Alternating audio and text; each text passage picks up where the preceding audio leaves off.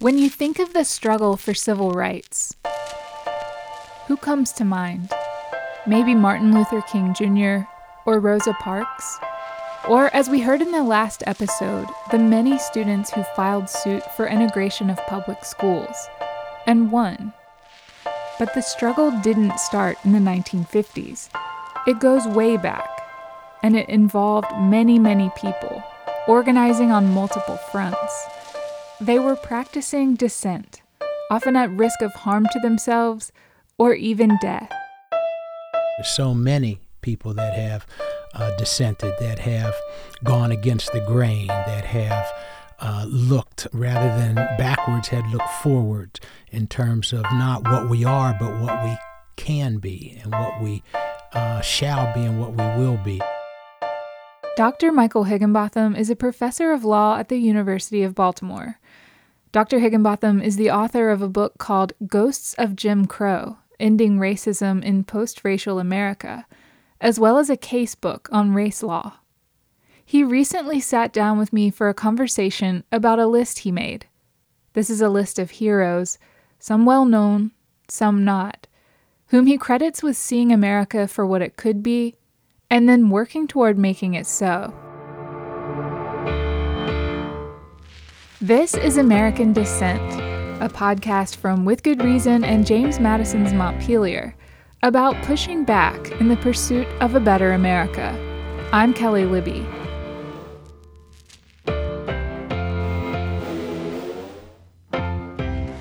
First on the list, a dissenter whose life took an unexpected turn. John Newton. John Newton was a slave ship captain back in the 1780s. He was a Bostonian who did, I think, 2 runs where he was involved in the Middle Passage, transporting goods from the Americas to England and then going down to the west coast of Africa and capturing individuals, putting them in bondage, and then bringing them to the Americas. John Newton did something that I think a lot of Americans back then and today have trouble doing, and that is he looked in the mirror after he completed his second slave voyage, and he didn't like what he saw. And what he did, though, was to recognize the immorality of what he had participated in. But unlike a lot of people who would recognize it and maybe just stop, John Newton did something more. He became an abolitionist. He became an outspoken person for the end of slavery. And he helped to start abolitionist societies in the Americas.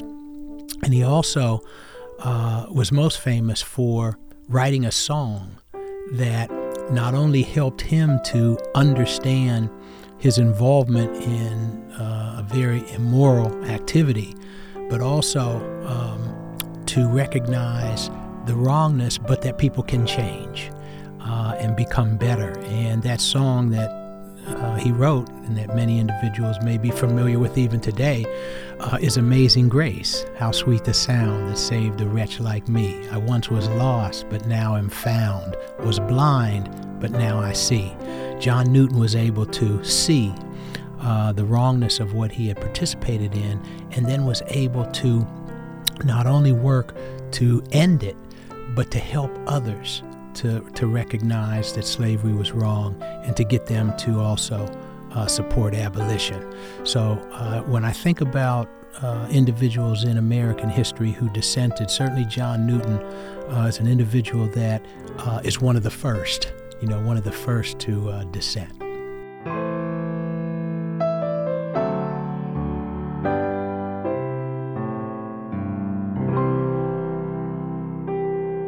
The next name on Dr. Higginbotham's list might be familiar to you, Harriet Tubman. But it's what she did that bears remembrance.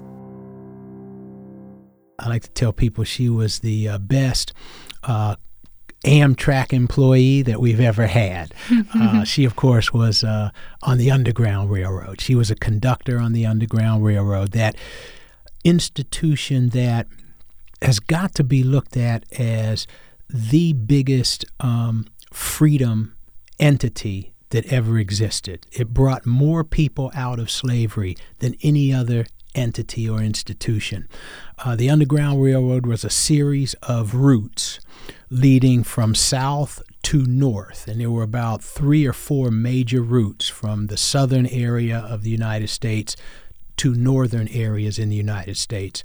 One route went through Maryland, where I reside. Another 2 routes went through Ohio, from Kentucky to Ohio. And those were routes where individuals would go south, would identify slaves that wished to escape, and these individual conductors would help those slaves to find routes to freedom. And Harriet Tubman was the most successful Underground Railroad conductor in terms of bringing individuals to freedom. She was involved in 19 separate missions. She actually escaped from slavery herself, from Maryland, where she was enslaved, escaped, and then went back 19 different times to help others. She was not only cunning and smart and brilliant, but she had the courage and tenacity more so than anybody else. So if I had one person by my side, it would be her if I was in a nasty fight, because she carried a gun in one hand and a Bible in the other. She said, I only have 2 rules. The first rule is I'm in charge, which means whatever I say, you do. And the second rule is when you sign up with me, on my Underground Railroad train, there's no turning back. You will either get to freedom or you will get to heaven, one or the other. She became a very valuable asset to Union forces during the Civil War. So she became one of the leading scouts to lead Union troops safely through the South and back. Oh, wow. Yeah. Huh. Was Harriet Tubman trying to stay under the radar, or was she well known in her time? You would think she was staying under the radar, but there was a $500 reward listed for Harriet Tubman. Capture, dead or alive, $500. That was big money back then. And you can imagine if you were a person who was enslaved in the South seeking freedom, and she's there with those 2 rules. It seems like that would make you feel safe and like you're going to get out. Absolutely, absolutely.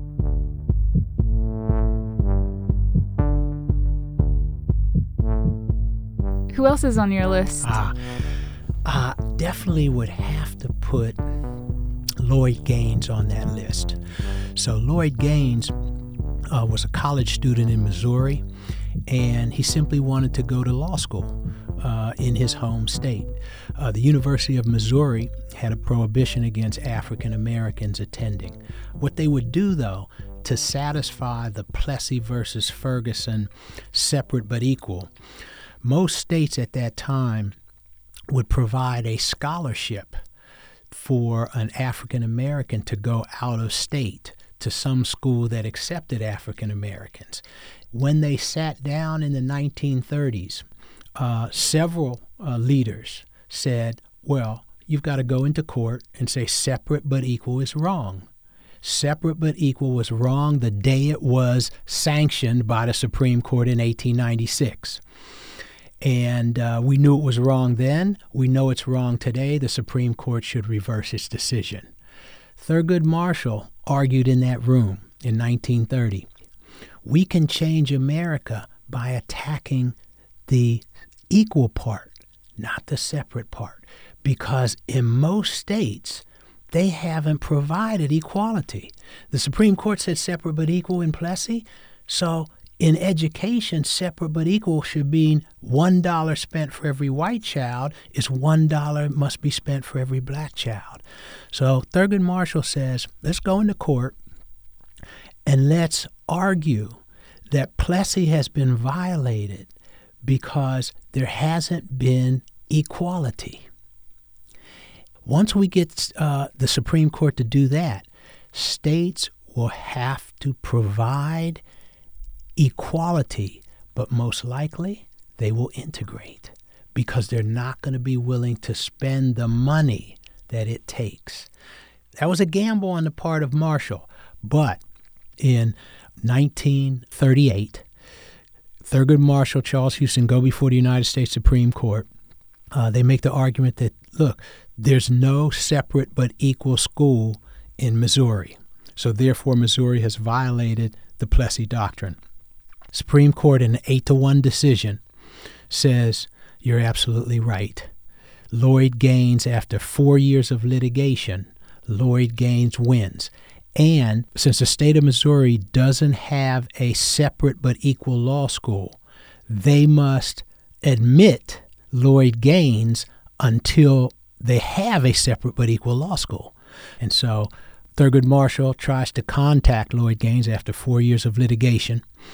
They're not able to contact Lloyd Gaines because he walks out of his dorm several months after the decision comes down, and he's never seen or heard from again. And what I tell my students is, while we're sitting in a classroom, academic classroom, talking theory, there are real consequences. These individuals are demonstrating tremendous courage in standing up for what they believe in dissenting in America and going against the status quo. And Lloyd Gaines gave the ultimate sacrifice, in my view, so that law students today could be in a racially integrated classroom.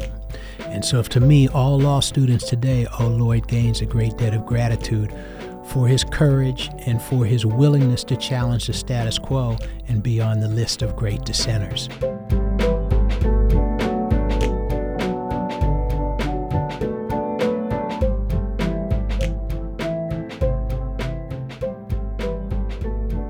I got to mention another great dissenter, George Wythe.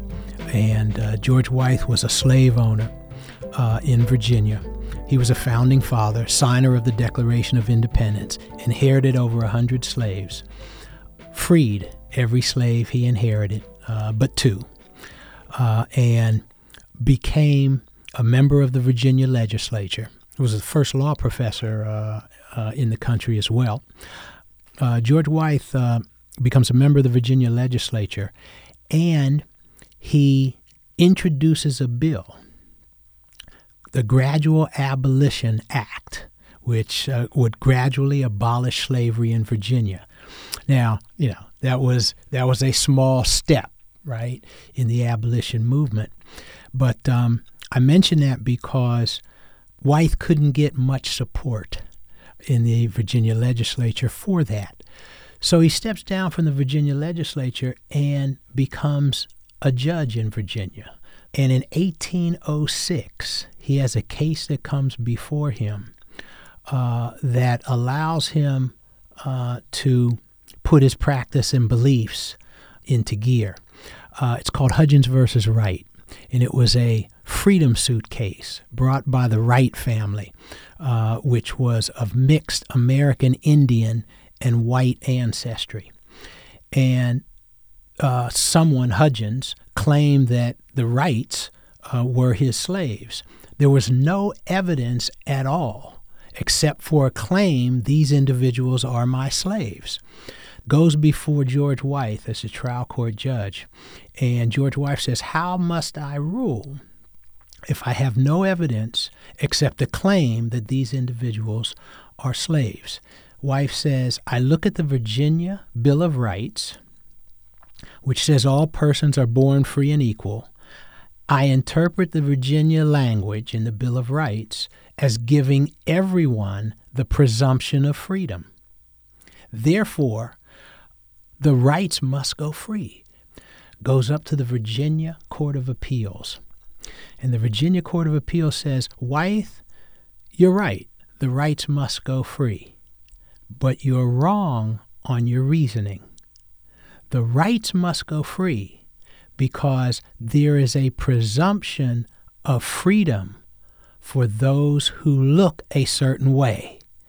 And this is when the court lays out what I call the first racial profiling case under the American Constitution. 1806, the court lays out a racial profile, and it really is specific. It says, okay, suppose you come across 3 individuals walking north on the road in Virginia, and someone claims that these 3 individuals are his slaves. How must we rule? And the Virginia Court of Appeal says we must rule based upon the profile.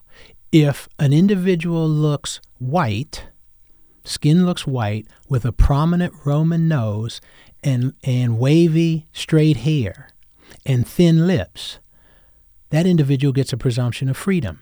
If the individual has copper-colored skin, long, jetty, black, straight hair, and I'm quoting from the case, long, jetty, black, straight hair, that individual also gets the presumption of freedom. But if the individual has thick lips, broad nose, woolly hair, and this is a quote also, or inclining thereto, woolly hair or inclining thereto, that individual is entitled to the presumption of slavery.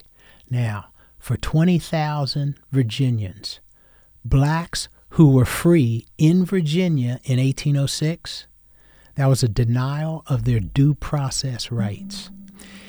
And I mentioned that Wythe was the first law professor. St. George Tucker was the author of the appeal. He overruled Wythe.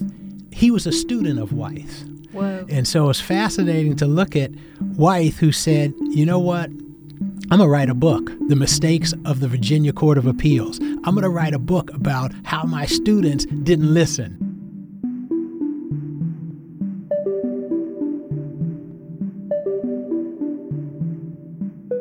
Dr. Higginbotham says any version of this list has to end with a man who is actually nicknamed the Great Dissenter. Seriously, it's on his Wikipedia page. And this is a person named John Harlan, who is a United States Supreme Court Justice, known as the Great Dissenter, because John Harlan dissented in the civil rights cases, which were decided right before Plessy versus Ferguson, and in Plessy versus Ferguson. And it begins with the slaughterhouse cases in 1873, the first cases that the Supreme Court interpreted in terms of Reconstruction amendments. And it ends with Plessy versus Ferguson. And the court narrows the protections so that it almost eviscerates the Equal Protection Clause. It almost eviscerates the Due Process Clause with respect to blacks. And Justice Harlan dissents, and his dissents are powerful stuff. And so powerful that 60 years later, in Brown versus Board of Education, he's the only justice that the 9 justices in Brown can agree with. And the 9 justices in Brown basically say, Harlan, 60 years earlier, you were right. Harlan's dissent basically says, we know why blacks are being excluded. Everyone knows this. The state is trying to say that it's because they want to uphold freedom of choice, that they want to allow blacks and whites to choose how they interact. And so the laws separating blacks and whites are basically an embrace of freedom, not a denial of it. And Justice Harlan says, let's be honest. We know why they're being passed. They're being passed because some whites don't want to sit in a car with blacks. And Harlan says, if you ever want to reduce racial conflict, if you really want to create peace and tranquility in American society, you have to get rid of these laws. These laws are the cause of the conflict. These laws are the cause of the friction. He says the true purpose is to denigrate blacks. These laws basically embrace an inferiority of blacks based on race. And Harlan says they're wrong, and everybody knows they're wrong. Harlan was right 60 years before his time.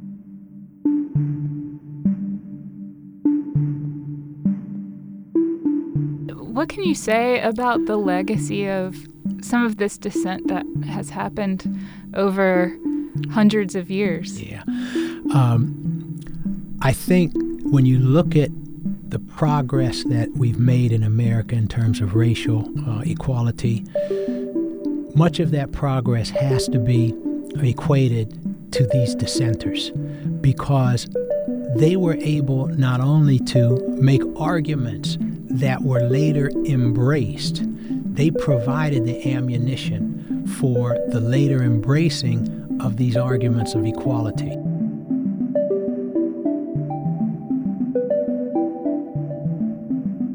Is the Constitution too flawed?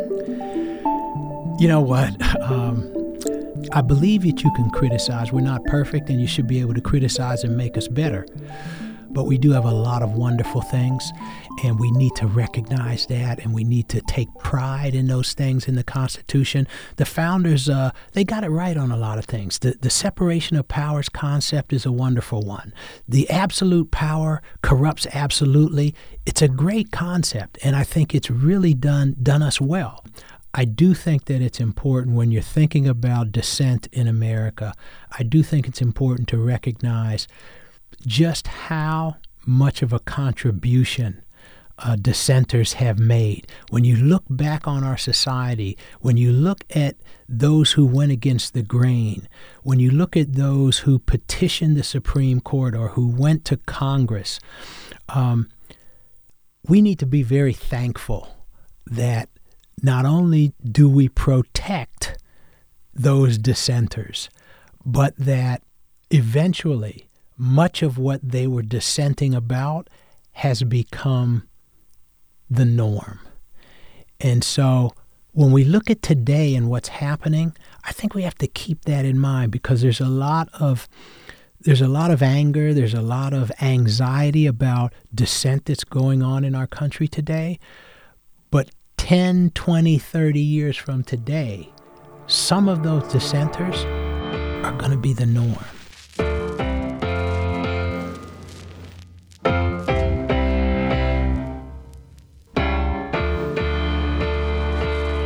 American Dissent is a production of With Good Reason at Virginia Humanities and James Madison's Montpelier. Our artwork is by Carson McNamara, and our music is by Breakmaster Cylinder. I'm Kelly Libby. Thanks for listening.